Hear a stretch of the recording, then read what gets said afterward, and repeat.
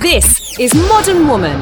Find us at modernwoman.co for further info. Good evening, it's Thursday the 7th of May 2020. Welcome to Modern Woman's Chat Show.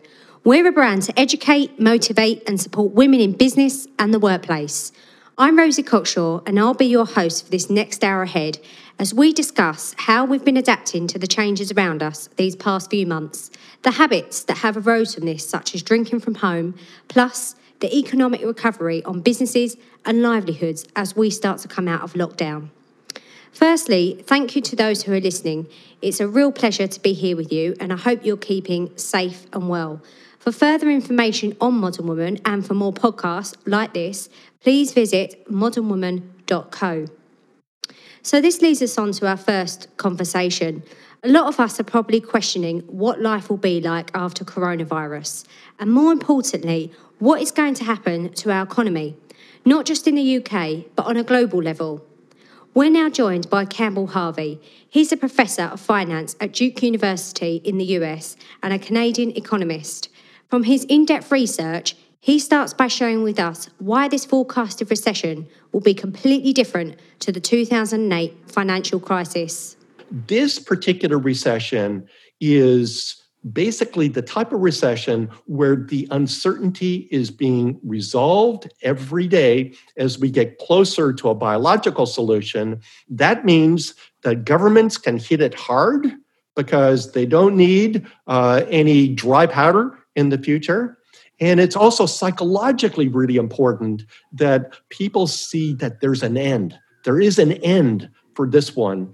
And it means that, in my opinion, we'll start seeing growth in the fourth quarter of 2020, and this will be over by the first quarter of 21. Okay, the fourth quarter of 21, you say? The fourth quarter of 2020 this year. And we'll start seeing growth. And then the first quarter of 21 will be out of this, in my opinion. And what is that? Is that down to the fact that you think they'll find a vaccine by then? Or do you think that's because people look at different ways of how they can construct and run their businesses? Yeah, so again, this is complicated. And my forecast is just a forecast. So, and I don't consider myself optimistic or pessimistic. This is just my forecast. There are a lot of things that could complicate that forecast. So people talk about a V-shaped recovery, and I don't believe that's the case. People also talk about an L-shaped recovery, which basically means a lost decade. So it takes so long to recover that we're damaged for potentially a decade. I'm more on the side of a U-shaped and a skinny U-shaped. So this recession is potentially less than a year in length. But there are many factors that could complicate that forecast. So one factor is our governments are basically trying to keep some firms in stasis so that they can reawaken and go back to their work as usual. Governments are also trying to protect some high-quality firms, in particular small businesses. So this is another difference between this episode and the global financial crisis. Global financial crisis, these mega firms were impacted. In the United States, the focus was on 25 banks. And you could literally call the CEOs into a room and hand them bailout checks. So in the United States, there are 30.2 million small and medium-sized businesses. It's just not feasible. So logistically, it's much more challenging. But the key thing is to avoid what we call structural damage to the economy. And that means if we have many small and medium-sized firms that are really important for employment, half of employment is from small and medium-sized firms. If some high-quality firms go under, then that will decrease growth in the future. That's what I mean by the structural damage. We will see bankruptcies, and we've already seen some bankruptcies, but if you look at some of these firms, they were already in pretty tough shape before the pandemic. So it just basically accelerated their decline, but we need to basically have policies to avoid the situation where high-quality firms go under, and people that were furloughed can't go back to their job. In the global financial crisis, if your bank went under, there was no going back to a job at that bank because they were gone. They were bankrupt. Yeah. Whereas today, many people that have been furloughed fully expect to go back to their job. So I want to ask you, it goes into my next question about governments are trying to support the country's economy. And I know here in the UK, we have so many schemes to keep us going and technically bail us out, whether it be businesses, employees, homeowners. This can't keep happening. You know, the country is already in a severe amount of debt. What will happen when this stops? We've been told furlough technically means you've got your job. But will that be the case when the government stop bailing us out? So there's many dimensions to your excellent question. So one is kind of hindsight. We had the global financial crisis, and we spent a huge amount of money in Europe and in the US. We ran big deficits during that crisis. And after the crisis, it was time to basically repay the debt. And that's not what happened. So governments continued to run deficits. And now, in this pandemic, the resources are limited in general because of the massive debts that many countries have. The countries that were more frugal, that had smaller deficits, that kept their debt well below the size of their GDP, are able to do things that other countries can't. And a good example is Germany, where they said, okay, we're in crisis and we're going to allocate 20% of our GDP. The US can't do that. The UK can't do that. So I think that's one thing that's really important in terms of what you do. The second thing, and this is important also, we're essentially doing two things. There's fiscal policy that supports loans to small businesses and unemployment and stimulus checks. There's also monetary policy where money is printed, and that's turned into support for businesses. Mm-hmm. So on the fiscal front, you need to pay that back. And I worry a lot about this because people extrapolate naively from the global financial crisis. They said, well, we had big deficits in the global financial crisis and no big deal. We just kept on running them and the taxes went down. So why can't we just continue to do that? And on the monetary front, well, our central banks printed all this money and people said, well, that's going to be inflationary. And it wasn't inflationary. Mm-hmm. So therefore, let's just do the same thing again. And no, let's actually do more. So let's print even more money. Mm-hmm. And the problem is that you're extrapolating from one observation, the global financial crisis. And it was the case that our central banks took on a lot of, lot on their balance sheet, and they had been unwinding that since 2017. So this is a big jump. I worry that our policymakers, instead of making the tough decision to increase taxes to pay this back, we're borrowing from our future. You need to pay it back. It's especially important for the younger generation. But I worry that nobody wants to increase taxes, that they will turn to the other alternative, which is inflation. Inflation is a regressive policy. Inflation makes people pay, and those people are the ones that can least afford it. So you mentioned obviously printing more money, which is technically, I guess, a form of quantitative easing. Do you think that obviously they're going to have to do that, but once that money is in the systems, do you think there is a need to pay it back? Or do you think that will basically support your U-curve, as you mentioned before, rather than have this L-shaped curve? So this is a misperception that a lot of people have. That the idea that if you helicopter drop money to everybody, that would be inflationary. So if you think about a simple world where everybody's got 1,000 pounds and all of a sudden there's a helicopter drop and everybody gets another 1,000, so everybody's got 2,000, that should double prices. And that's false. And the reason is that it depends if people spend the extra money.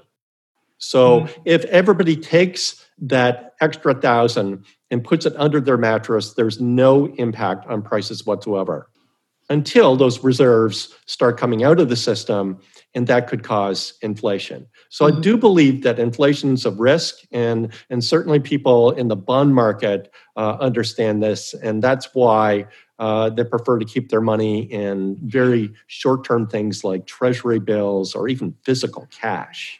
Right? Physical cash looking pretty good in Europe because its rate of return is 0. Whereas you're basically having a negative interest rate in some countries. Yeah. So there are alternatives, but I do worry that there could be unexpected inflation. It's hard to see right now because right now we're in deflation. People say, well, how can you talk about inflation when we're in deflation? I'm talking about the future. Yeah. We need to pay this back somehow. So obviously a lot of we know a lot of companies are really struggling right now. And although people are on furlough, they potentially might lose their jobs going forward. What do you think that this is an opportunity for company owners of all sizes to really rethink their business strategy and how they ultimately earn money? Could it be a sort of a cornerstone in that respect? Yes, definitely. So anytime you have a crisis, it's really important to learn from it. So I think that there will be structural changes in terms of our economies in the future. So, for example, we all have benefited to some degree from globalization. Of course, some people have benefited more than others, and that's an issue. But I think that we now realize that certain critical things need to be produced locally. So we can't rely upon other countries to deliver PPE, respirators, critical medical equipment, drugs, stuff like that. There needs to be some national strategy whereby when this happens again, and let me emphasize that it will happen again. So pandemics are many historically, and it's naive to think that they're going to go away. So I think that there will be some national strategies that will kind of go against the flow of globalization. I also think that just within our industrial structure, that sort of biomedical research will get a much higher profile. So look, we can map the DNA of the COVID-19 in 2 weeks. But why does it take 18 months to deliver a vaccine under usual circumstances? So we need to have technologies so that vaccines are ready to deploy much closer to real time than we have today. So it's kind of, in my opinion, equivalent of what happened in the US when the Soviets launched Sputnik in the late 1950s, that there was a refocus. And this went all the way from industry all the way to education, and you will see a shift. You will see other people realizing that, oh, well, there's a few industries that are pretty safe and important in the future, like healthcare, and maybe I should think about switching my job to healthcare. So there will be changes like that, in addition to the usual changes where we're living in a different world right now in terms of online. And I think that many firms have learned from this and have pivoted, and that pivot will be permanent, and it will change the way that many companies do business. Absolutely. So in terms of, you really talk about supply chains and how people basically execute their services or products, and to make that a lot more streamlined. And obviously that puts, say, employees at risk as well. But do you think that there will be a lot more, say, new businesses out of this, and also a lot more people going freelance and that sort of thing? Yes. So I think, again, we're going to learn from this crisis. And obviously the learning comes at a great cost. So a cost of loss of life and other hardships. So it's not just the people that are dying, it's all of the mental stress that negatively affects health and kind of relationships. So that needs to be counted also. But I do think that in the big picture, we will learn from this. People will basically have a backup plan, a risk management plan, and that might be some freelance activity. It might be that you've got the possibility of more than one job. It might be that you take an educational program so that if something happens to the industry that you're in, you're easily able to move into another industry. So a sort of hedging of human capital, very important. So I do think that this will affect perceptions. We, unfortunately, have to pay back this debt. So that means, to be clear here, likely increases in taxes, but not just the government debt, it's the personal debt. So people are basically extending their lines of credit, their credit cards. That has to be paid back too. So we're not going back exactly to where we were in February 2020. It will be a process, even though growth will, in my opinion, begin in the fourth quarter of 2020, this year. And how long do you think, I mean, they're saying that obviously we're gradually coming out of lockdown now in this country. And I know obviously it's different stages around the world. But do you think as each country comes out of lockdown, that business will resume where they do things and we will start to sort of see things moving more normal again? So it really depends upon the particular industry. So my job, I'm isolated anyways in my office. So I've got walls around and there's no reason that I can't return to my work. But other jobs, it's much different. So if you run a restaurant or you work in a restaurant, that's going to be very challenging to keep the distances. So your capacity all of a sudden is haircut by 50%. And you need to run 80, 90% capacity to make any money. So it'll be a while. So again, this is a transition. So some businesses will reawaken. Some businesses will have partial utilization until the biological solution, which would be a vaccine. So it's also important not just to discover the vaccine, but to deploy it and to deploy it quickly. I admire what the UK is doing, where they're willing to produce a candidate vaccine, knowing that it might not turn out and you might need to dispose of it. That's the sort of forward thinking that we need from our policymakers. Okay, well, it's been really interesting speaking with you, Campbell. Is there anything else you'd like to add or any advice from your research that you do of the current situation that you think will benefit our listeners?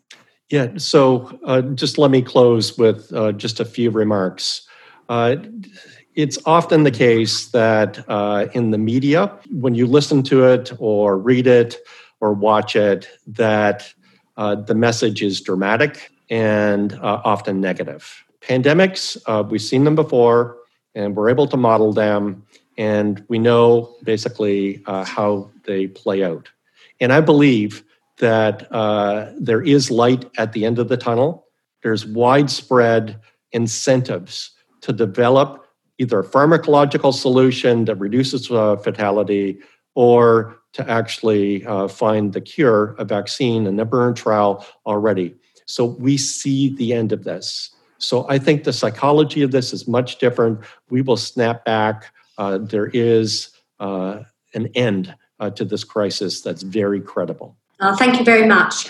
It's been great. So just one final thing. Where can we find you going forward if we want to catch up with what you're doing? Sure. So the best place to locate me is on LinkedIn, Campbell Harvey, and short form Cam Harvey. And what I do is I try to post almost every day. And I also produce mini podcasts. So people send me questions, and then I have a short podcast to answer their questions. And your listeners are more than welcome to send me questions. Okay, that's brilliant. And that was Campbell Harvey, who's Professor of Duke University and Canadian economist. So now moving on to the second part of the show, which is more from an emotional perspective, I would say. we welcome Malwinda Gill, who is an award-winning hypnotherapist with practice on the notable Harley Street in London and has an impressive client list ranging from royalty, celebrities and to CEOs. So Malwinda, it's lovely to be here with you. So for our listeners, or give us a brief background on what inspired you to become a hypnotherapist and what you actually do today. Yeah, so, I'll start off with what I do today. I'm a hypnotherapist, holistic therapist, life coach, and I specialise in relationship problems and in particular relationship breakup problems and the associated trauma that comes from that. Also, I work with a lot of clients suffering from anxiety. So they're my two sort of main areas. And I've been doing this work for coaching holistic therapy for almost about 10 years now, or just over. I'm losing track of time. So I started out when I was employed in a corporate role where I was managing an international team, and there was a lot of conflict between international and the US. And I remember while I was out in Argentina saying to my boss at the time, I can't take the conflict, I have to quit. And my lovely boss at the time said, don't quit, go and do a coaching course, learn how to manage conflict. And so I learned all about coaching way back in 2007 in Argentina. And that's where the journey sort of started. I started that and I absolutely loved it. So just quickly, what is the difference between hypnotherapy and counselling? So with counselling, we're looking at a safe place where you speak to a trained therapist.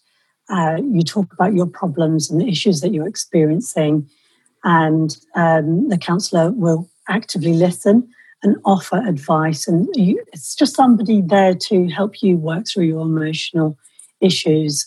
So if you're going through a particularly difficult period of transition in your life, counselling is very useful. We tend to have counselling on a weekly basis or fortnightly basis, and it's just a really good place to talk things out and to get some input, some advice. With hypnotherapy, it is different because you're not seeing a hypnotherapist, generally speaking, for months and months on end, and sometimes not even on a weekly basis. It's very short-term therapy, but also it's the hypnotherapist that does the talking. And we're working directly with subconscious behaviours, subconscious feelings, thoughts, that kind of thing. But of course, that requires some level of active listening and talking at the start to make sure that the right things are dealt with appropriately.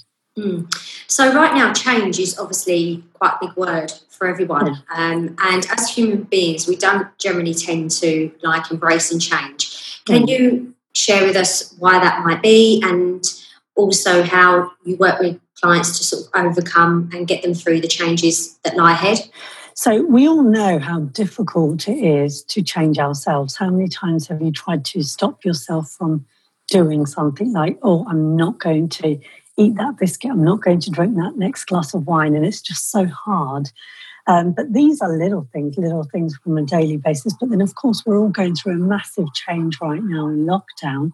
And some people outside of lockdown are going through life changes anyway, throughout lockdown and before. So perhaps going through a divorce, or, just started a new job, or just moved house. These are already very big things. And then to have the lockdown on top is incredibly stressful.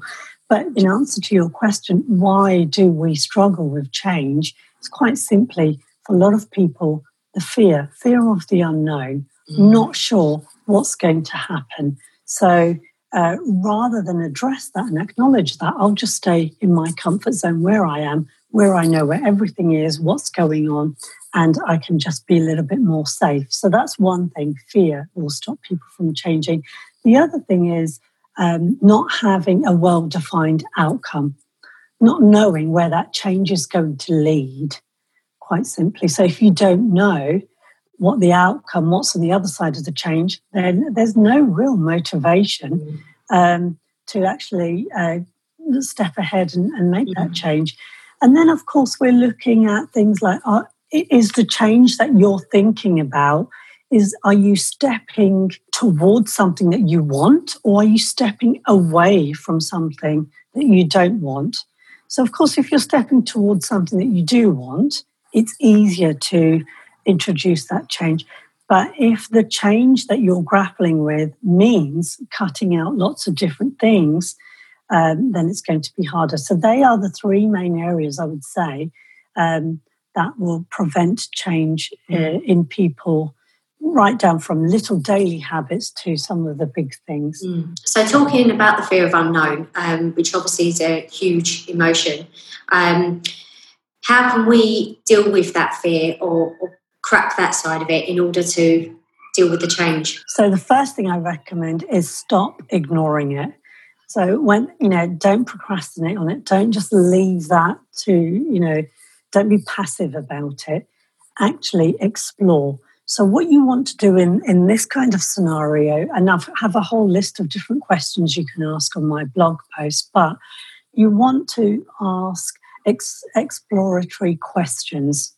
So if you want to move forward and you're stuck and you're scared, you want to ask the what questions, not the why. So what is this stuckness teaching me? What do I need to know? What support do I need?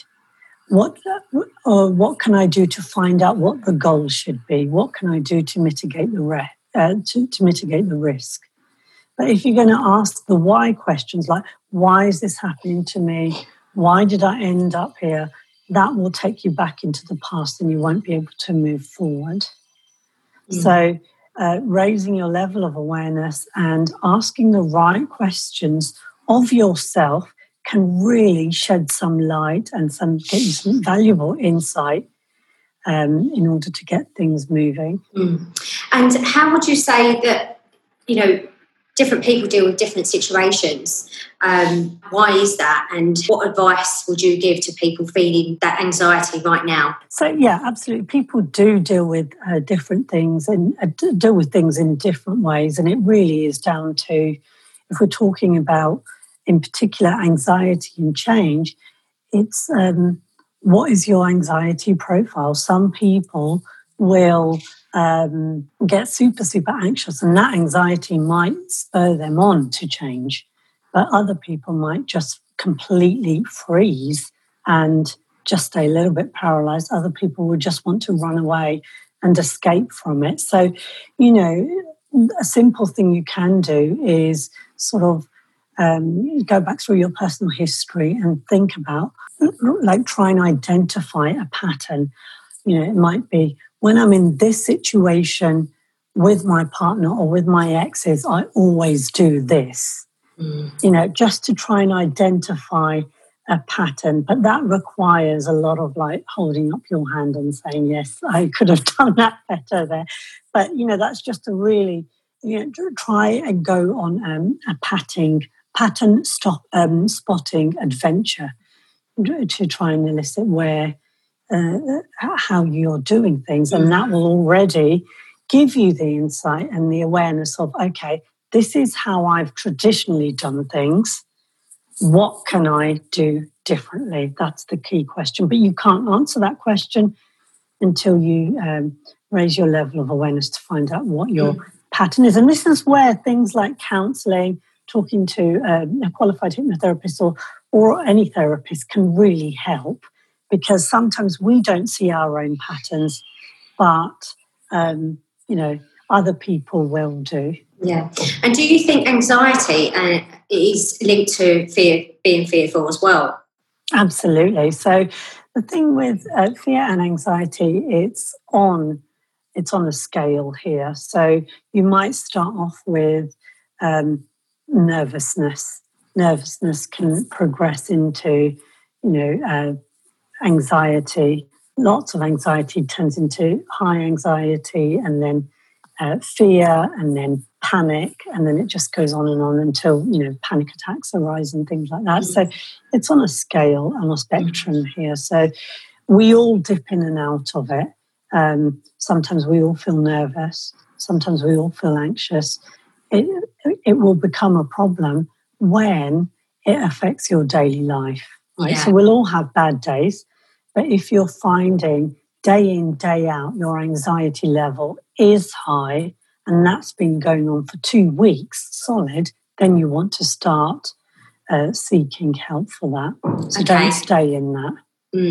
And for those that are suffering with anxiety and those feelings, what home remedies can you offer to combat that right now? So at the moment, if it is specific to coronavirus, I do have online an absolutely full, quite comprehensive managed coronavirus anxiety online program. It's free. I spent 2 days producing it, and I go through all the different things that you can do within half an hour to take your anxiety and panic levels and reduce them. And that includes things like meditation, some hypnosis as well, emotional freedom technique, which is known to really help with anxiety, and of course some positive affirmations towards the end. So things like that, and there's lots of resources out there on YouTube as well and on Instagram where you can watch and follow somebody else do a meditation. But outside of things like that, really engaging in mindfulness techniques. So if you're out in your garden or on the balcony, you can do a simple thing, or even in your bedroom, simple thing. I'd like you to observe and notice 5 things you can see. So 5 things in the room that you can see. Mm-hmm. And then you go down to 4 sounds that you can hear. And then you move down to 3 things you can feel. And that might be the chair that you're sitting on, the cushion supporting your back, that kind of thing. Yeah.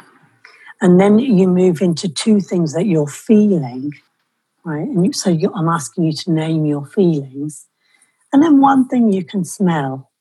So just doing a simple exercise, maybe you followed me as I was talking it out loud. A simple exercise like that's a very neat and tidy mindfulness exercise, and that will bring you back into your body, back into the present moment. And when you're in the present moment, it's very difficult to be anxious of the future or be sad about the past. So it's in the present moment is what we're doing there. And one of my favourite words is compartmentalisation. And I have to be honest, that's pretty much how I deal with life. Do you think that sort of meditation and trying to do things to be in the moment is a good way to sort of influence compartmentalising, almost switching off from certain things and being able to manage things better? Yeah, absolutely. Well, compartmentalisation is the antidote to overwhelm. Mm-hmm. So if you're feeling overwhelmed for whatever reason, you need to start compartmentalising.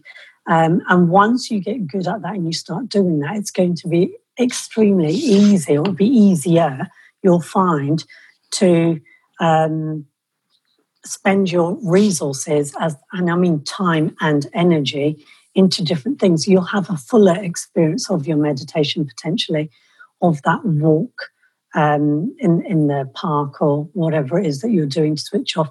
And you can be fully present. Your quality of presence will be so much higher, and then you'll be able to get more out of it. And, that might be work stuff, house chores, family time, partner time, relaxation time. So compartmentalisation is absolutely excellent to counter overwhelm and high stress states. Okay, well, that's good to know. Okay, and what is your blog? It's quite simply just my name. So if you type in my name in Google, it will come up, Balminda Gill.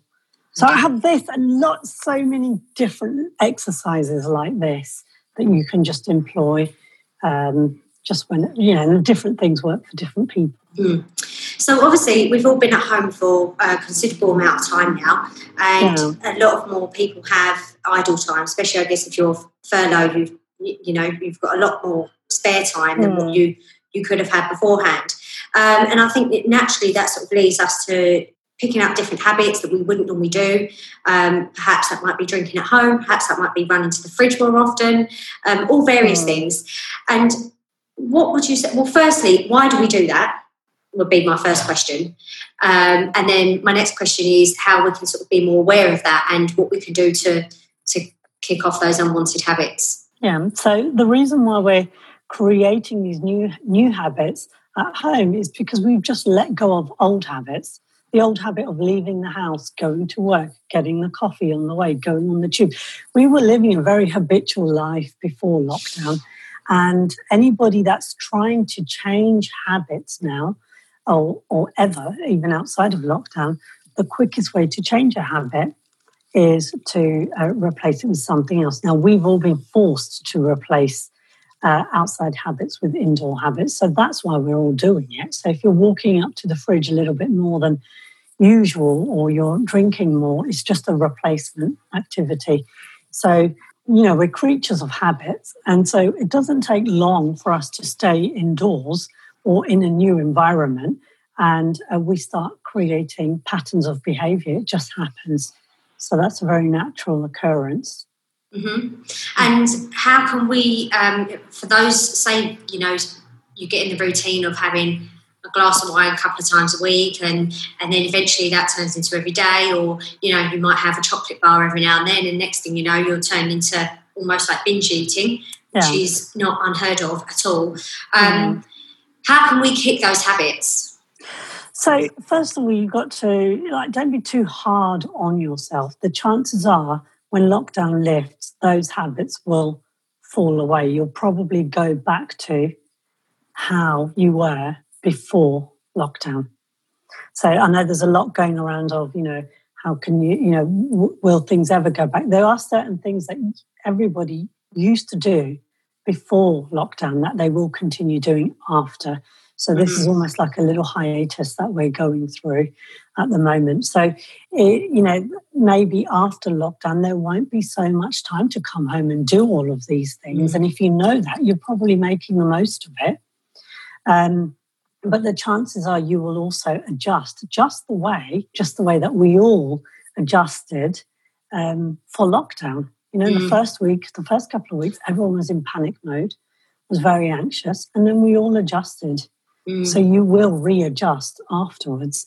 The only way that your current habits at home of drinking too much, eating too much, or whatever you're doing too much of, the only way that's going to be sustained for a longer period of time is if all of the other parameters remain unchanged. If you're going to stay in lockdown for the next 6 months, even though everybody's getting out of lockdown, then you probably will stay in those habits. But the chances are you won't. And what about those that say we're doing these things beforehand and now they're just heightened? Maybe they're getting to the point where they really just wish they could kick that habit regardless. Yeah.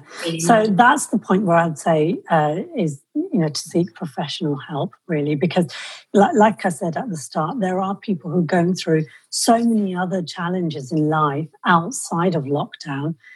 So they're dealing with so much more. So if you did have issues with food, eating too much or not eating enough, or doing too much exercise, not doing enough, drinking too much, or recreational drugs, or whatever it was, those, of course, have all of the time in the world to come out in their fullness right now in lockdown, especially if you're living by yourself, because a lot of people who were drinking too much or eating too much, some of them did that behind closed doors. And I know that firsthand from clients because there was the whole shame and a guilt thing outside. So, and now nobody's here to judge you. And so then you get caught up by yourself doing that because nobody knows. And so there is help, out there for this because, just seek professional help is my advice. I don't think there's going to be 3 tips that I could share right now that are going to help that. Not even becoming sort of like more aware of it, or I guess perhaps... It depends. If the problem's clinical, and, I'm an advocate of this, if the problem is clinical and it's reaching, to something that does require professional help, a few tips here and there just aren't going to help. Because if they did, you wouldn't be in that situation, whoever that person is. Obviously talking yourself out of it hasn't helped. Otherwise, you wouldn't be in that situation. But for people who aren't, let's say, in the clinical bracket, who are just overindulging and things like that, yes, there are certain things you can do in particular, and that would be raising your self-awareness. And so when it comes to the point of thinking, oh, I'm going to have another Snickers bar, or let me get another ice cream or another glass of wine, one thing that I recommend, and I say this to clients as well, is just put a stop on that for 20 minutes. And if in 20 minutes' time you still have the urge or the desire to indulge, then do it. Yeah. But the chances are you might find that you're going for that second slice of cake or whatever 50% less of the time. Because in 20 minutes, what happens in your mind is that that urge spike just freezes. You have time to think. Your awareness is raised, right? Rather than having that impulsive desire of just running to the fridge. So we're slowing that down. And acting on it. So I just want to sort of finish this on one topic. Obviously, you work a lot with relationships, and I think that's also a very big thing right now, especially the fact that we're at home a lot more with, say, partners, family, more than we probably ever have been. What advice would you give for all of us being able to cope with that situation as well? So relationships, I mean, it's such a big topic, especially now in lockdown. I mean, there was a rise in divorce rates in China once the lockdown lifted, because, people are just like, oh my God, I'm seeing the full spectrum of my partner now, even though we've been together for X number of years. And it's just coming down to we all need space. We all need space to do our own thing. And we don't have those regular outlets, the gym, talking to your friend face to face, right? Going out and, even I know we all hated that commute to work, but, you can see now the value in it. You managed to get away from home. Yeah, there was some respite in that little 20-minute or 1 hour journey, whatever that was. So you're not having all of that. So my advice here is just to be a little bit more patient. As much as you want your partner or your family members to have a wider berth of patience with you, offer that up too.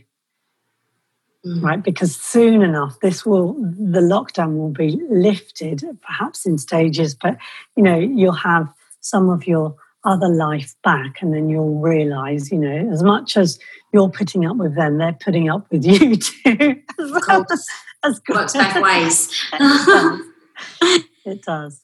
So just summarise, I mean, is there anything, we've covered a few topics here, what advice can you sort of give to or any sort of added tips on what we've covered to our listeners? Yeah, so be gentle, be kind to yourself, really, because it's going to be very hard to be gentle and kind and compassionate to your family members if you can't do it for yourself. Have clear boundaries and stick to them. So if you find that you're overdoing something, stop yourself, right? And just think, no, this is a chance for me to exercise and take action on a boundary.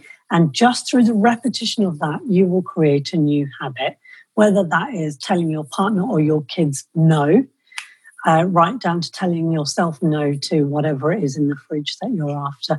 And if you do feel anxious because of the uncertainty in the future or your job or whatnot, do check out my Managed Coronavirus Anxiety Program. I created it specifically.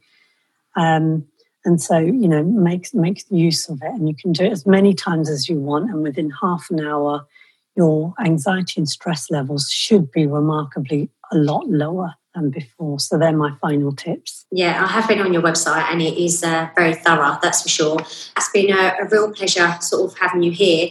When you come out of lockdown, have you got any sort of projects that you're working on or any sort of new researches? Yeah. Absolutely. So the first one, which just was kicking off as lockdown initiated, was the world's first immersive hypnotherapy experience in East London, virtual reality. Wow. A virtual reality hypnotic experience. So you go into a pod, you put all the VR kit on, and you have a virtual reality hypnotherapy experience. So that is still there, obviously, but it's closed. But that's something very new that hopefully people will be able to experience.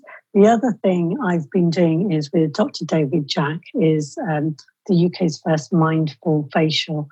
And that's where I'm delivering a live hypnotherapy session, and there's a facialist giving a facial at the same time.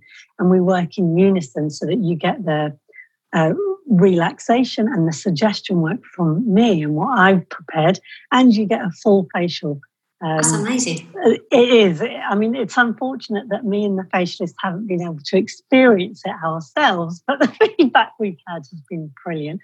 So they're two new things that will come bouncing back, hopefully, after lockdown. And that's really good. Okay, so it's been lovely hosting you this afternoon and this evening. And I just sort of want to round off the show by thanking everyone that's listened in. We're Modern Woman, and basically we're a brand to educate, motivate and support women in business and the workplace. For further information on what we do and how we can help you, you can go to our website, which is www.modernwoman.co. That's just .co on the end, not .com, not .co.uk. If you've got any other questions, or if you want to get in touch with Modern Woman, our podcast, or any contributions, then you can email me directly, and it's Rosie, ROSIE, @modernwoman.co. And that's great. Thank you very much.